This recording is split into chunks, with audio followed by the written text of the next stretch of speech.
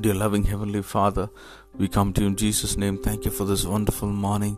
Thank you for this new day that you've given to us, Lord.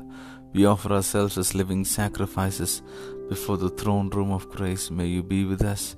May you lead us. May you guide us. May you guard us and protect us. Keep us safe from all harms and dangers, Lord. May your holy presence lead us.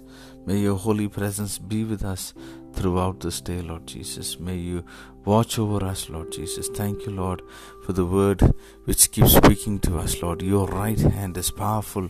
It can shatter all our enemies, Lord Jesus. May you arise and all the enemies be scattered, Lord.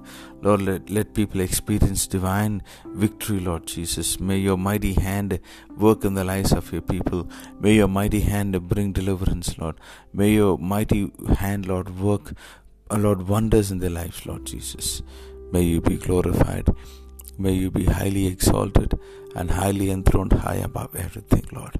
We give you glory, honor, and praise. In Jesus' matchless name we pray. Amen.